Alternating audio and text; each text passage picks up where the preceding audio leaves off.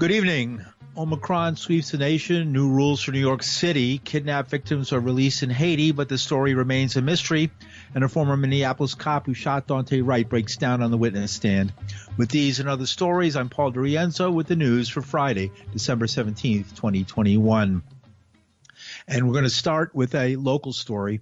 The New York State Court of Appeals last night denied a motion to stay the destruction of a beloved 50-acre park that began last week. That park's on the Lower East Side, abutting the East River. It's known as East River Park. Co-counsels Arthur Schwartz and Catherine Freed had charged that Mayor de Blasio was in contempt of court for ignoring the court order issued last week that failed to delay the plan the city says will close the park for 5 years, one of few parks serving the crowded Lower East Side neighborhood. Meanwhile, East River Park Action posted the document online. The court said the stay was academic, apparently because the city had ignored the stay, known as a TRO, to halt the destruction of 1,000 trees. The court also denied a motion to hold the city in contempt. The Court of Appeals gave no reason for the denial. At least 5 park defenders have been arrested protesting the city's action, and that it's included cutting down of trees and moving construction equipment and demolishing other objects. The flood control project began controversially and will raise the park by about 10 feet and buttress a new park with a concrete seawall blocking access and even views of the East River for many. The clear-cut trees, most as much as 80 years old, dating from the park's construction in the 1940s, are to be eventually replaced, says the city, but with saplings that'll take years to reach maturity. The flood control plan itself, the city admits, will only temporarily ward off storm surges like those caused in 2012 by Hurricane Sandy, and the park will have to be raised again as soon as mid-century, if not sooner. The project, at more than $1 billion, was probably the first attempt by a major city to deal directly with sea level rise and storm surges brought on by climate change. It was a disaster from the beginning, and despite Mayor Bill de Blasio's success in pushing it through in the final days of his administration, the political fallout is sure to further divide the community. Supporters of the plan, including City Council member Carlina Rivera and her political club known as CODA, known as a progressive organization, held a news conference to accuse the environmentalist group that had tried to preserve the park of racism, protecting a park at the expense of NYCHA housing. But the environmental group had their own backers among NYCHA residents, arguing the plan was just a sham, intended to push the problem onto future administrations while giving the ambitious mayor a win. Whatever the political outcome, dozens of trees in the southern end of the park have been felled, and demolition has begun on a Depression-era amphitheater. Tennis courts have already been ripped up, and popular soccer fields are next.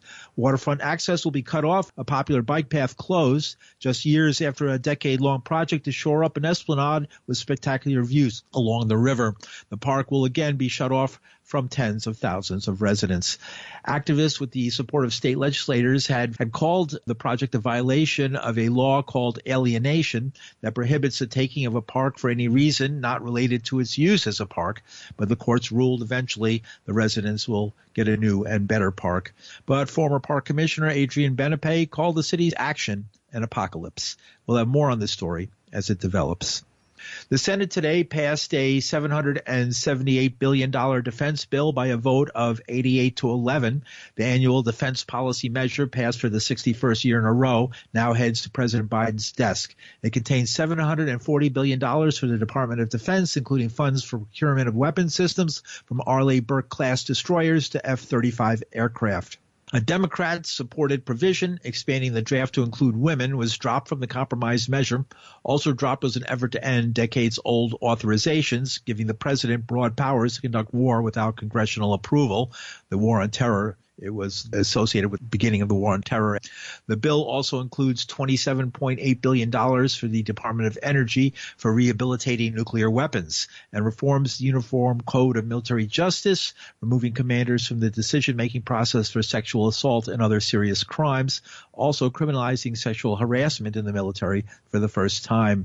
The bill would authorize $4 billion for the European Deterrence Initiative aimed at Russia and $7.1 billion for the Pacific Deterrence Initiative targeting China. It would also prohibit private fundraising for deployment of a state National Guard to any other state after South Dakota Governor Kristi Noem solicited donations to deploy the Guard, her state's Guard, to the southern border.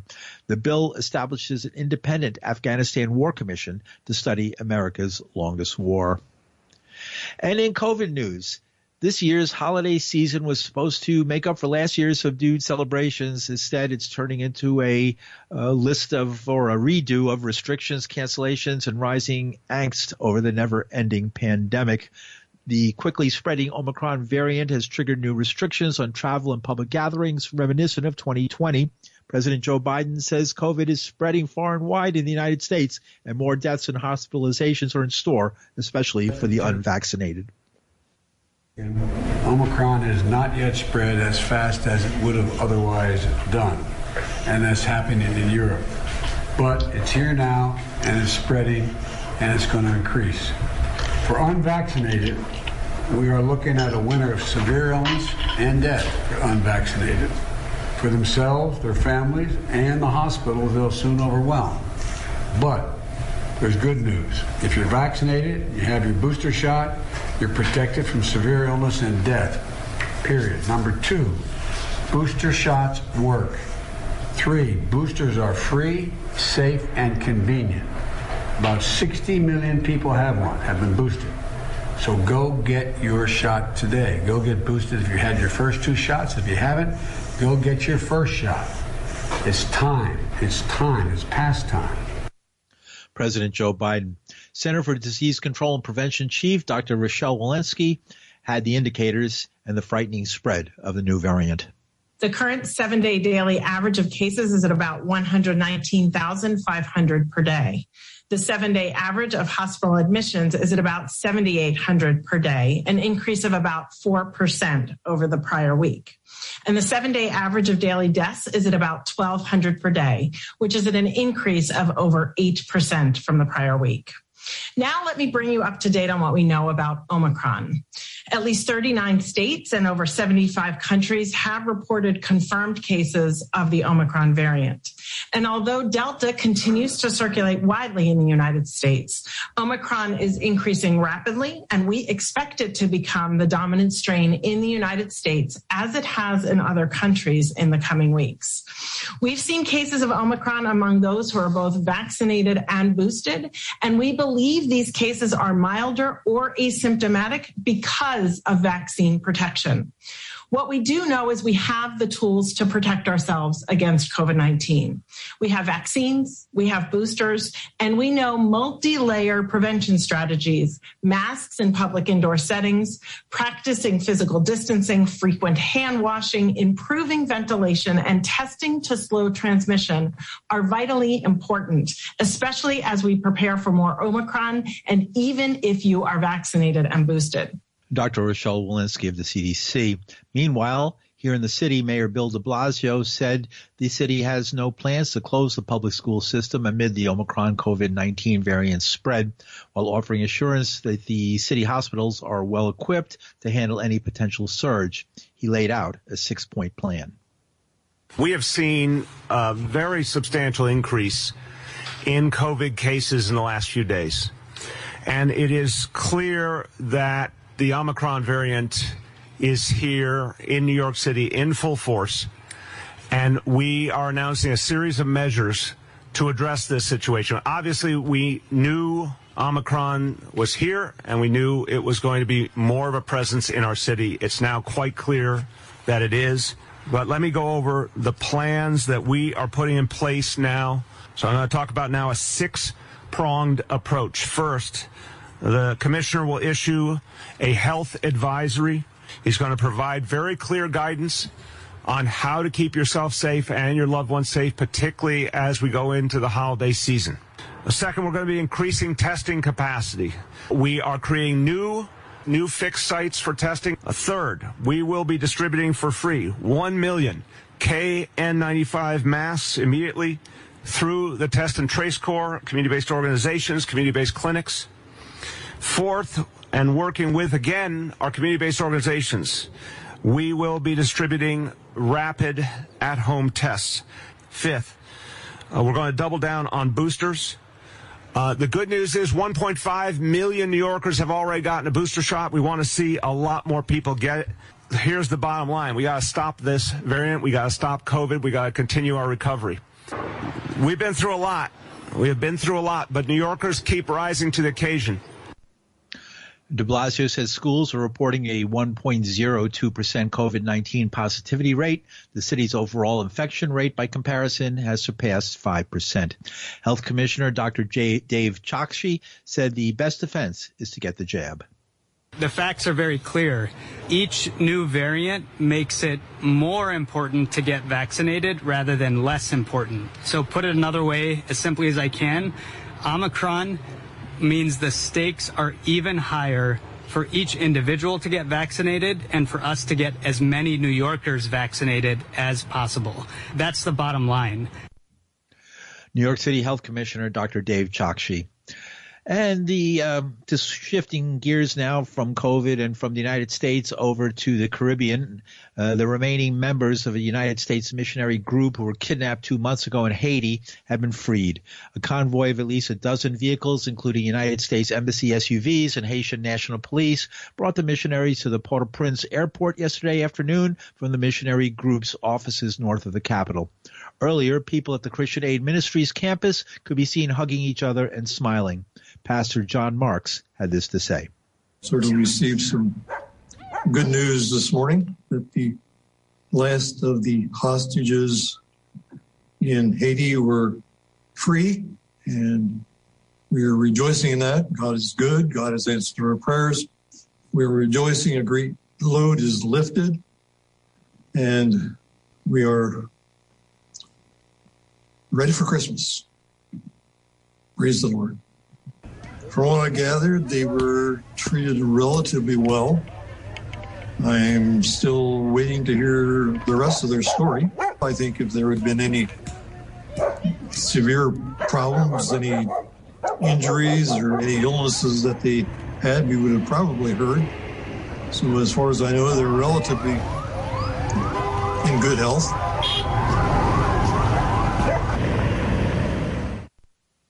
And those were some sounds from Haiti mixed there at the end of that clip. Pastor John Marks. The missionaries were kidnapped by the 400 Maozo gang on October 16th. There were 5 children in the group of 16 U.S. citizens and 1 Canadian, including an 8-month-old. Their Haitian driver also was abducted.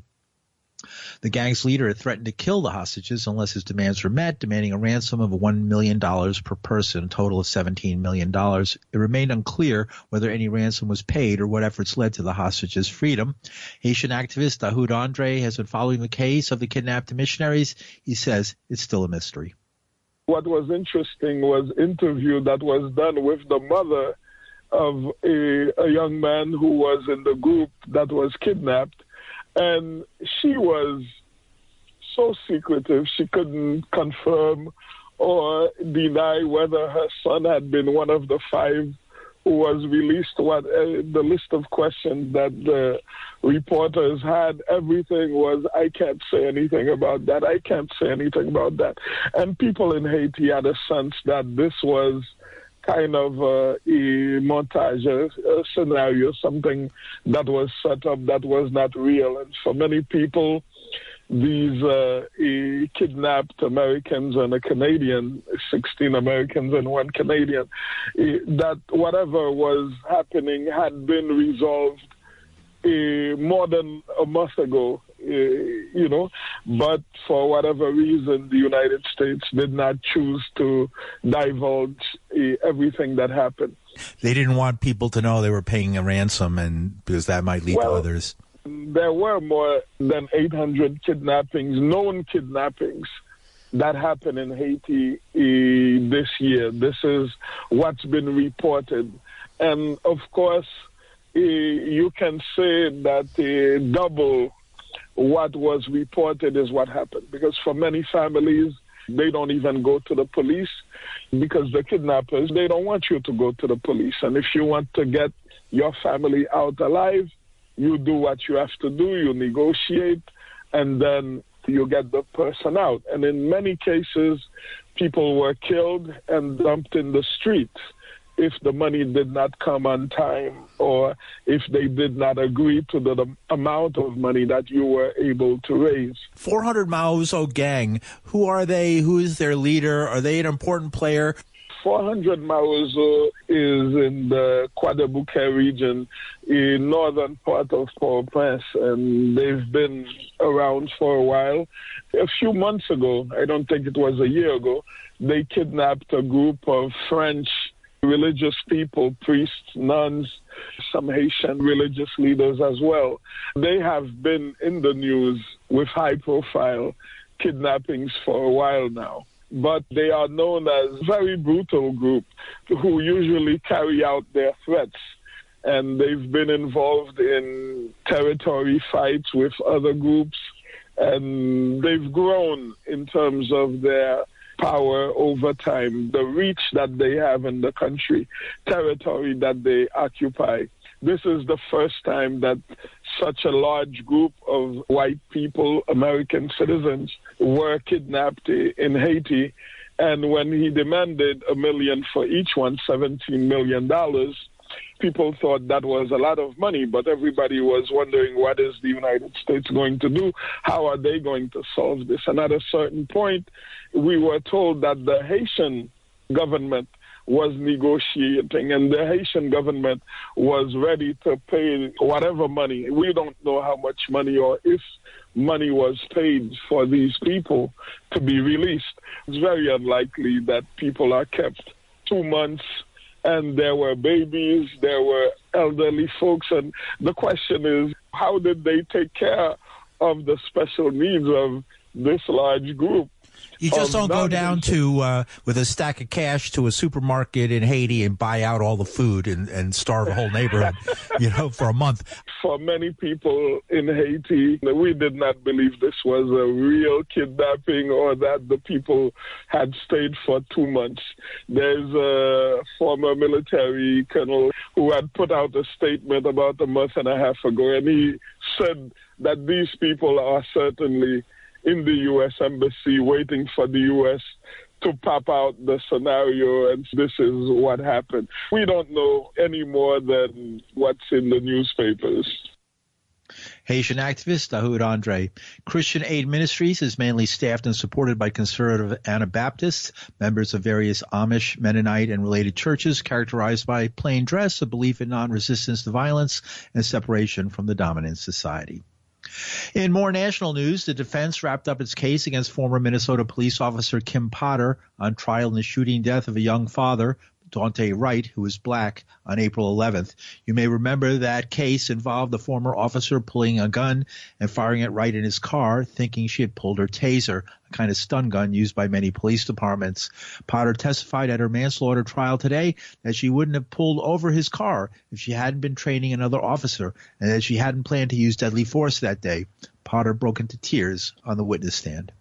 Focused on what you had done, because you had just killed somebody. Right? I'm sorry it happened.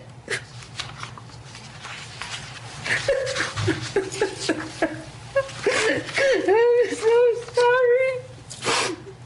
Ms. Potter, from your reaction today and from your reaction on your video, you didn't plan to use deadly force that day, did you? No. You didn't want to use deadly force, did you? That's irrelevant. If you planned it or wanted it, it's a constructive affair. The objection is overruled. No. Because you knew that deadly force was unreasonable and unwarranted in those circumstances. I didn't want to hurt anybody. You didn't want to hurt anybody. No. And that's why you said, I'm going to go to prison. I don't. That's 3 times now, Your Honor. Repetition. All right. The objection is sustained. Ms. Potter, you know the difference between left and right, don't you? That's objected now. She's asked that before it's argumentative. It's not been asked, Your The Honor. objection is sustained. It's argumentative. Nothing further, Your Honor.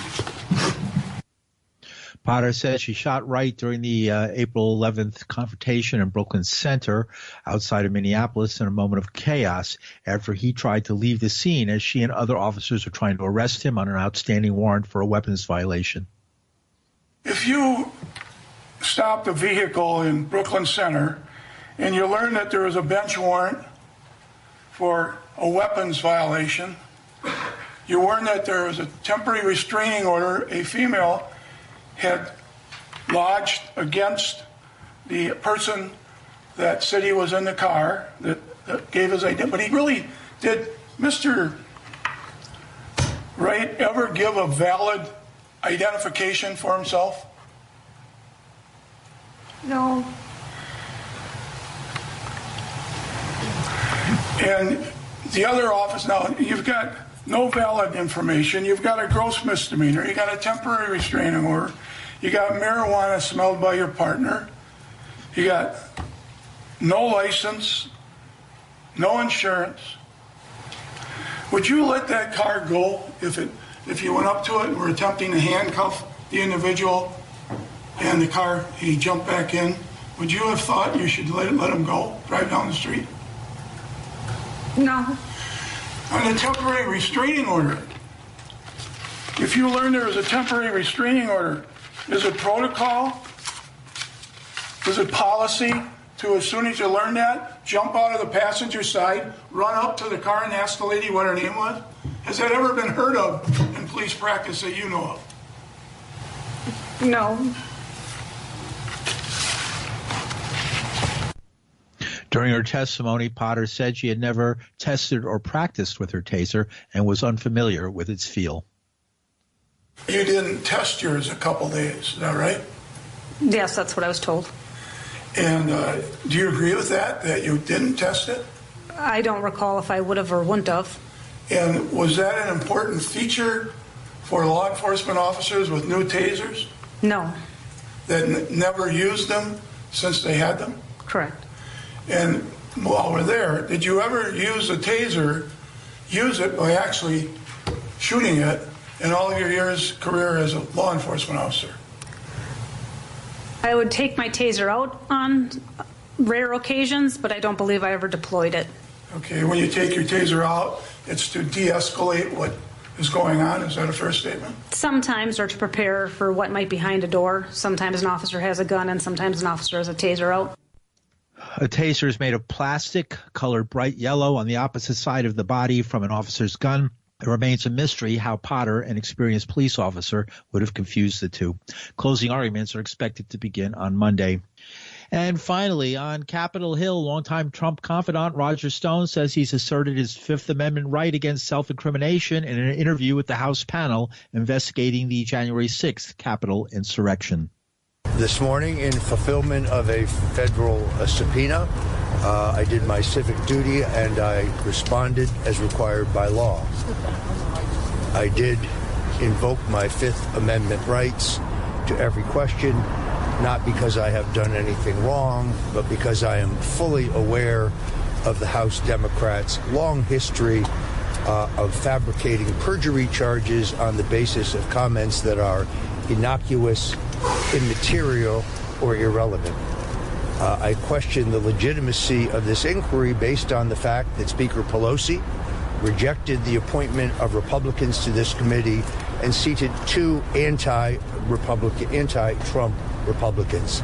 This is witch hunt 3.0. If the Speaker was seriously interested in getting to the bottom of what happened on January 6th, she would release the thousands of hours of videotape taken by government cameras on the incidents of that day. She would also release the audio transmissions of all law enforcement agencies on that day. I stress yet again that I was not on the ellipse. I did not march to the Capitol. I was not at the Capitol. And any claim, assertion, or even implication that I knew about or was involved in any way whatsoever with the illegal and politically counterproductive activities of January 6th is categorically false. What disturbs me is an investigation into my activities on January 5th, which is constitutionally protected free speech, the constitutional right of free assembly, and the constitutional right to redress the government regarding grievances. I don't like to see the criminalization of constitutionally protected political activity. I think it is a slippery slope. Thank you very much, gentlemen, and have a wonderful day. Roger Stone. The committee subpoenaed Stone last month, noting that he spoke at rallies on the day before the insurrection and used members of a far-right extremist group, the Oath Keepers, as personal security guards while he was in Washington. Several members of that militia group broke into the Capitol on January 6, along with hundreds of other supporters of former President Donald Trump, and have been charged with conspiring to block the certification of the vote.